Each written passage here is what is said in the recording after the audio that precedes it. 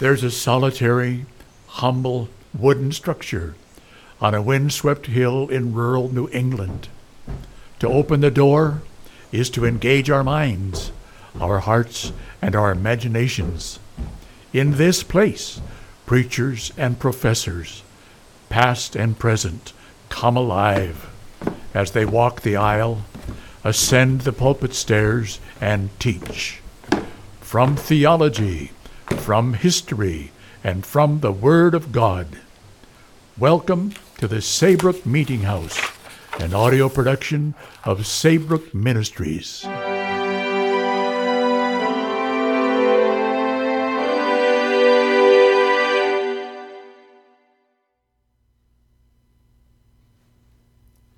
Alexander White on Gideon. We are not told to whom we are indebted for the book of the Judges. But whoever he was a master of the pen, and the story of Gideon is his masterpiece. A powerfully built, middle-aged man of Manasseh is busy beating out a few blasted ears of corn in a secret winepress. He beats the sheaves softly, lest the sound of his staff should tell the Midianites where the wheat is. He stops his work to dry his face and to wet his lips. But all the water in the well would not put out the fire that is in his eye. For the fire that is in his eye is the hot heart rising to heaven against the oppressors of his people. The Lord is with thee. The angel of the Lord appeared at that moment and said to Gideon, For thou art a mighty man of valor. Gideon thought that the angel of the Lord was mocking at him in so speaking. The Lord with me, and I have not meal enough to make my children supper?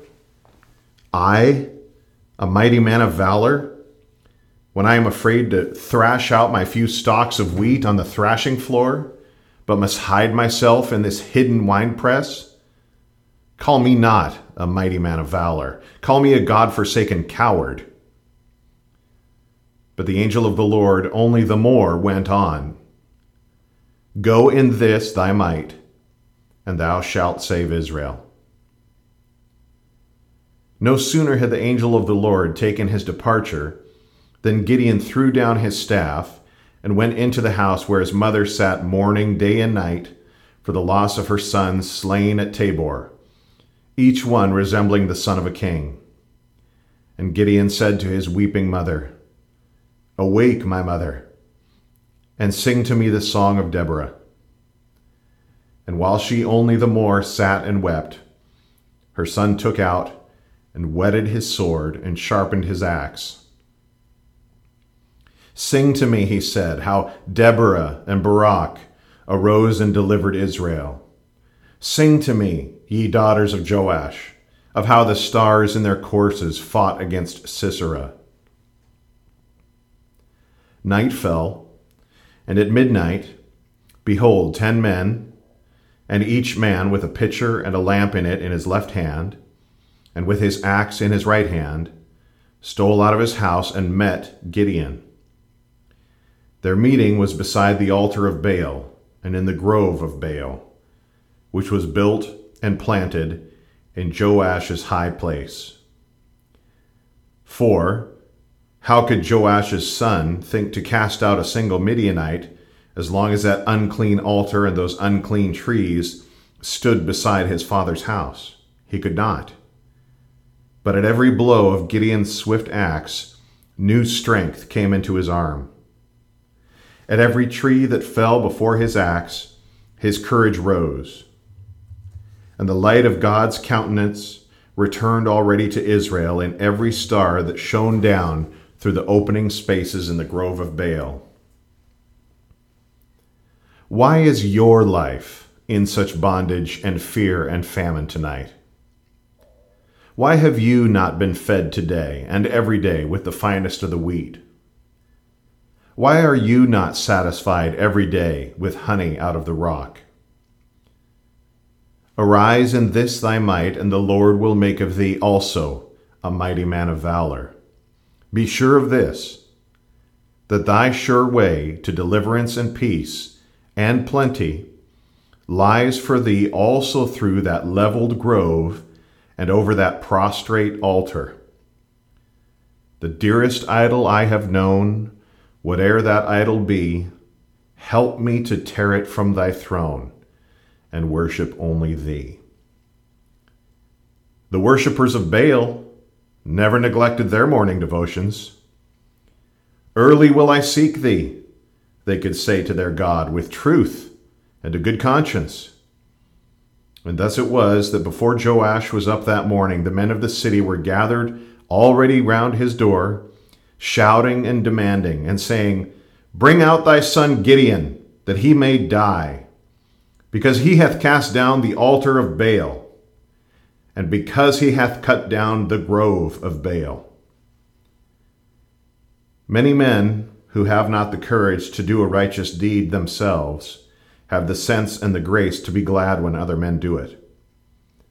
And sometimes you will see a father who is entangled in some evil or doubtful business, but has not the courage or the strength to cut himself or his house clear of it, a proud enough father when his son rises up and sets the whole household free. A vein of true humor ran in the Joash blood. For that morning the old man met the men of the city with a jest that scattered them all home. Just as Gideon his son has enriched our literature to this day with more than one witty word and ready and racy answer.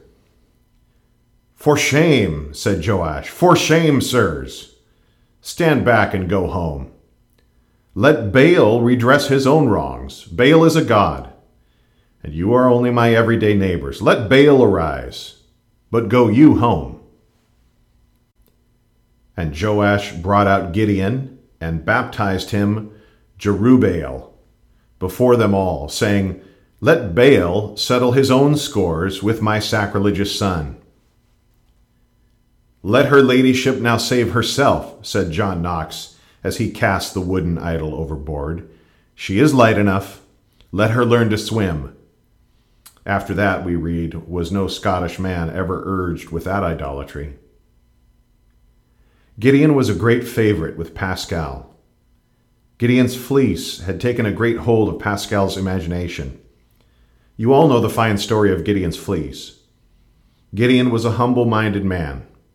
Not Moses himself was a more humble-minded man than Gideon was, or more unwilling to come out and be a great man before Israel. O my Lord, wherewith shall I save Israel? Behold, my family is poor in Manasseh, and I am the least in my father's house. But had Gideon not been poor in Manasseh, and the least in his father's house, God would have gone elsewhere for a leader to deliver Israel. And this is always the way of the Lord with men who are to do a great work for him and for his people. To that man will I look, saith the Lord, even to him that is poor and of a contrite spirit, and who trembleth at my word. And God said to Gideon, What sign shall I show thee, to assure and to confirm thee that thou art he who shall deliver Israel? And the quaint fancy of Gideon fell on a sheep's fleece, now wet and now dry, when all around it was now dry and now wet. A strange, indeed a fantastic request to make of God. But all the same, Gideon made it and got it. Is there humor in the divine mind? Asked one of his congenial students at Dr. Duncan, instancing at the same time what looked to him like some examples of something not unlike humor, both in creation and in providence. It's true, and it's not true, was the old doctor's answer. And God did so that night.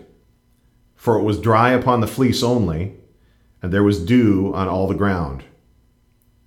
You have the whole story from a pen that ennobles and idealizes all that it touches. But you may not have read this edition from another pen, that Gideon's mother took that so versatile fleece of his and cut it out and sewed it up with her own hands into a soldier's mantle for her elect son. a mantle which he wore under his armor, and next to his heart in all his after battles. And his men always witnessed that Gideon with his fleece on was full of hope when they were full of despair.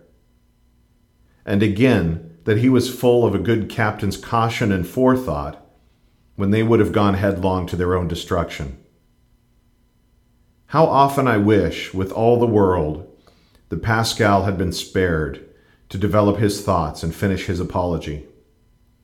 What lessons I could then have read you out of Gideon's wonderful fleece. Pascal must have had something great in his mind about Gideon, for we see him taking down Gideon's name in his notebook again and again. But, as we know, Pascal did not live to digest his rich notebook into the great book of his life. But it is time to come to Gideon's 300 Ironsides, so to call them. Not a man of Colonel Cromwell's soldiers swears but he pays 12 pence. No drinking, no disorders, no plundering, no impiety permitted. They were men that had the fear of God in them, and that made them put away all other fear. Truly they were never beaten at all, boasted their colonel. My troops increase, he wrote to his friend, Oliver St. John. I have a lovely company. You would respect them did you know them. They are no Anabaptists. They are honest, sober Christian men, and they expect to be used like men. The result was I raised such men as had the fear of God before them, such men as made conscience of what they did. And from that day forward, they were never beaten. But wherever they were engaged against the enemy, they beat continually. And truly this is matter of praise to God, and it hath some instruction in it. You see then what an Ironside was. An Ironside was a soldier whose whole soul was ribbed and plated all round with sound morals and true religion. Colonel Cromwell's Ironsides were that, and so were Judge Gideon's. And Gideon's 300 has still some instruction in it, as Cromwell says. And one of these instructions is this, that 300 good and true men are far better for a great campaign of truth and righteousness than 10,000 men swept together by chance conscription or picked up for a shilling a head in a public house. The men are too many, said the Lord to Gideon. And the Lord took one of Gideon's own original and characteristic ways of weeding out that army of deliverance. The day was hot, and the 10,000 came to a river on their march. Their fathers in leaving Egypt had eaten their last supper without taking off their hats or their shoes. They ate that memorable supper standing, with a piece of the Passover lamb in one hand and with their staff in the other. And 300 of Gideon's men out of the 10,000 remembered that supper that day. And they swore to themselves and to one another that they would not sit down to eat bread at a table, nor so much as lie down to drink water out of a river, so long as there was a single Midianite left alive in the land. And thus it was that without even taking off their helmets, the 300 wet their lips out of the hollow of their hand and were back again that moment in their unbroken ranks. As for Gideon, the dew glistening on his mother's mantle was water enough for him that day. Alexander, being parched with thirst in the desert, took the helmet full of water, but perceiving that the men of arms that were about him did thrust out their necks to look upon this water, he gave it back again unto them that had given it unto him, and thanked them, but drank none of it. For, said he, if I drink alone, all these men here will faint. And what wonder if his men began to spur their horses, saying that they were not weary nor athirst, nor did think themselves mortal as long as they had such a king. And all the best work and all the best warfare of the world is done still as it was done in Manasseh and in Macedonia. It is done by those men who are more intent on their work than on their wages, who think more about their armor than about their rations, who eat less that they may work more, and who lap up a mouthful and lose not a moment as they dash on to meet the enemy. But time would fail me to tell you all about Gideon, all about his battles and all about his victories, about how he behaved himself in battle, about how he bore himself in victory. Like the Ironsides of England, the Ironsides of Israel said to their captain, "Rule thou over us, for thou hast delivered us from the hand of Midian."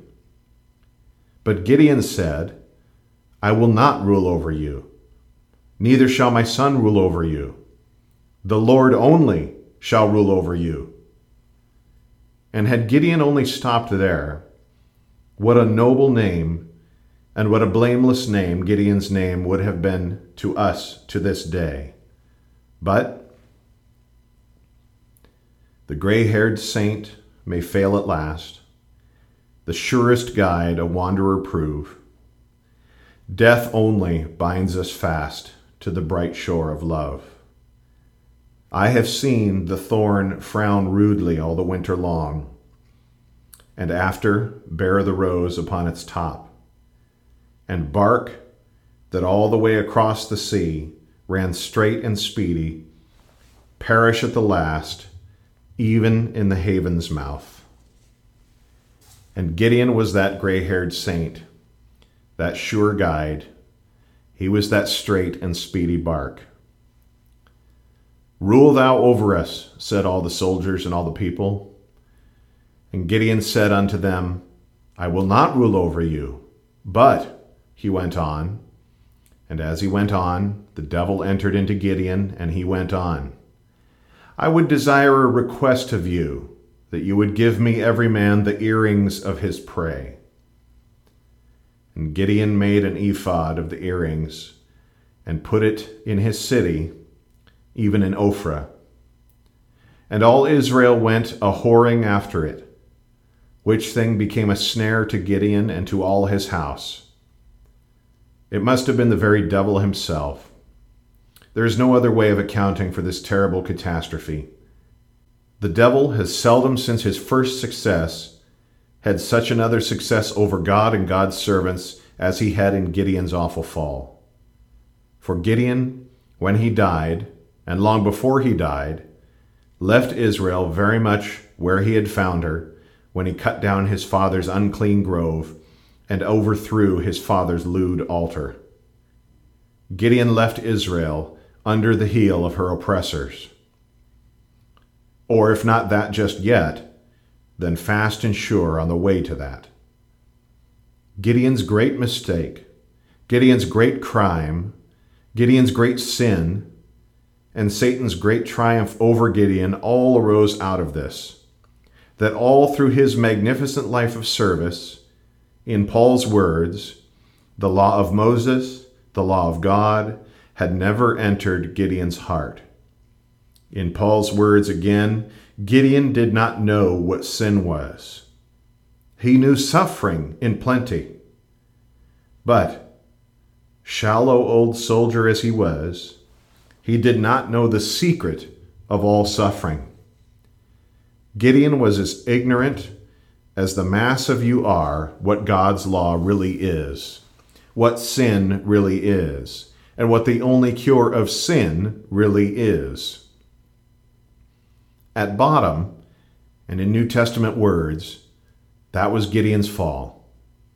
And accordingly, Gideon made a mock ephod at Ophrah, while all the time God had made a true and sure ephod, both for himself and for Gideon and for all Israel at Shiloh.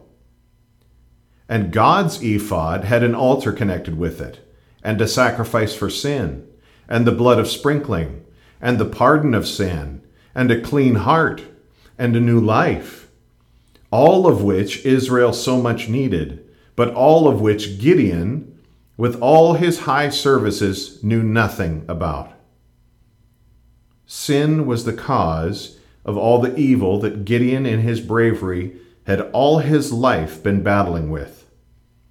But instead of going himself, and taking all his Ironsides and all his people up with him to God's house against sin, Gideon set up a sham house of God of his own, and a sham service of God of his own, with the result to himself and to Israel that the sacred writer puts in such plain words.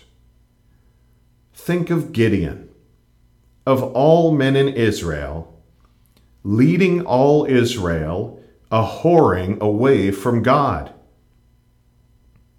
The pleasure-loving people came up to Gideon's pleasure-giving ephod, when both he and they should have gone to God's penitential ephod.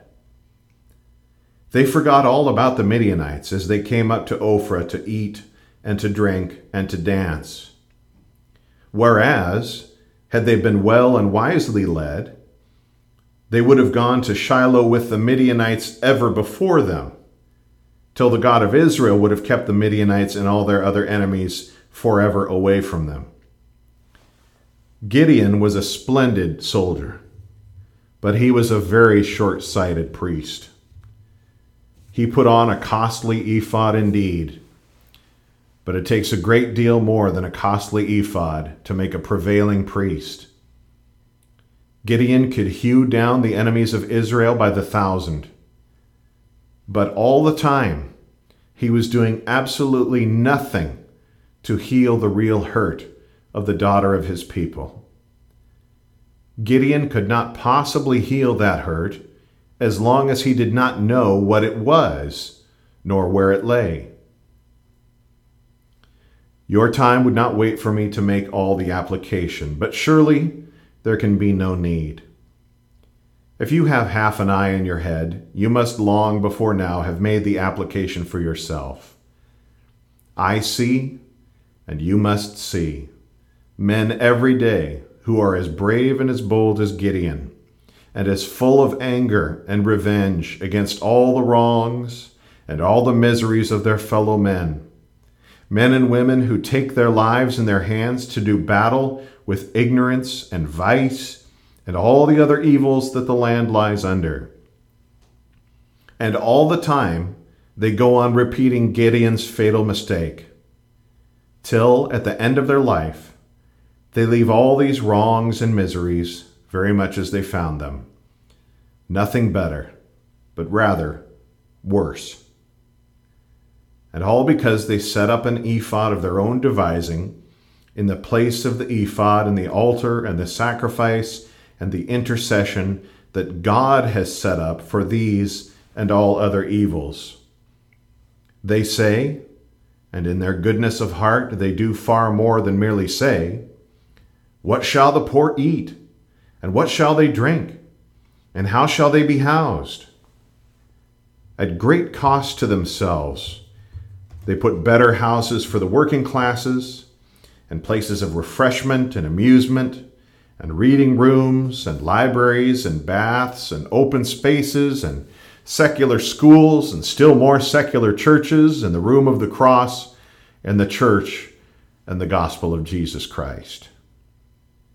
And they complain that the Midianites do not remove, but come back faster than they can chase them out. But, as Joash or Gideon might have said in one of their humorous moments, all these things are so many apothecary's pills to protect a man from the earthquake.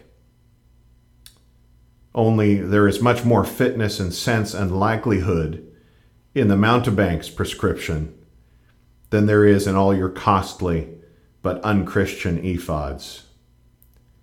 Either the cross of Christ was an excess and a superfluity, or your expensive but maladroit nostrums for sin are an insult to him and to his cross. It only remains to say that from that day on which Gideon put on his ephod of earrings, his mantle which his mother made ceased to move on his bosom and to speak to his heart. From that day, his mantle was no longer the miraculous fleece of his great days of victory.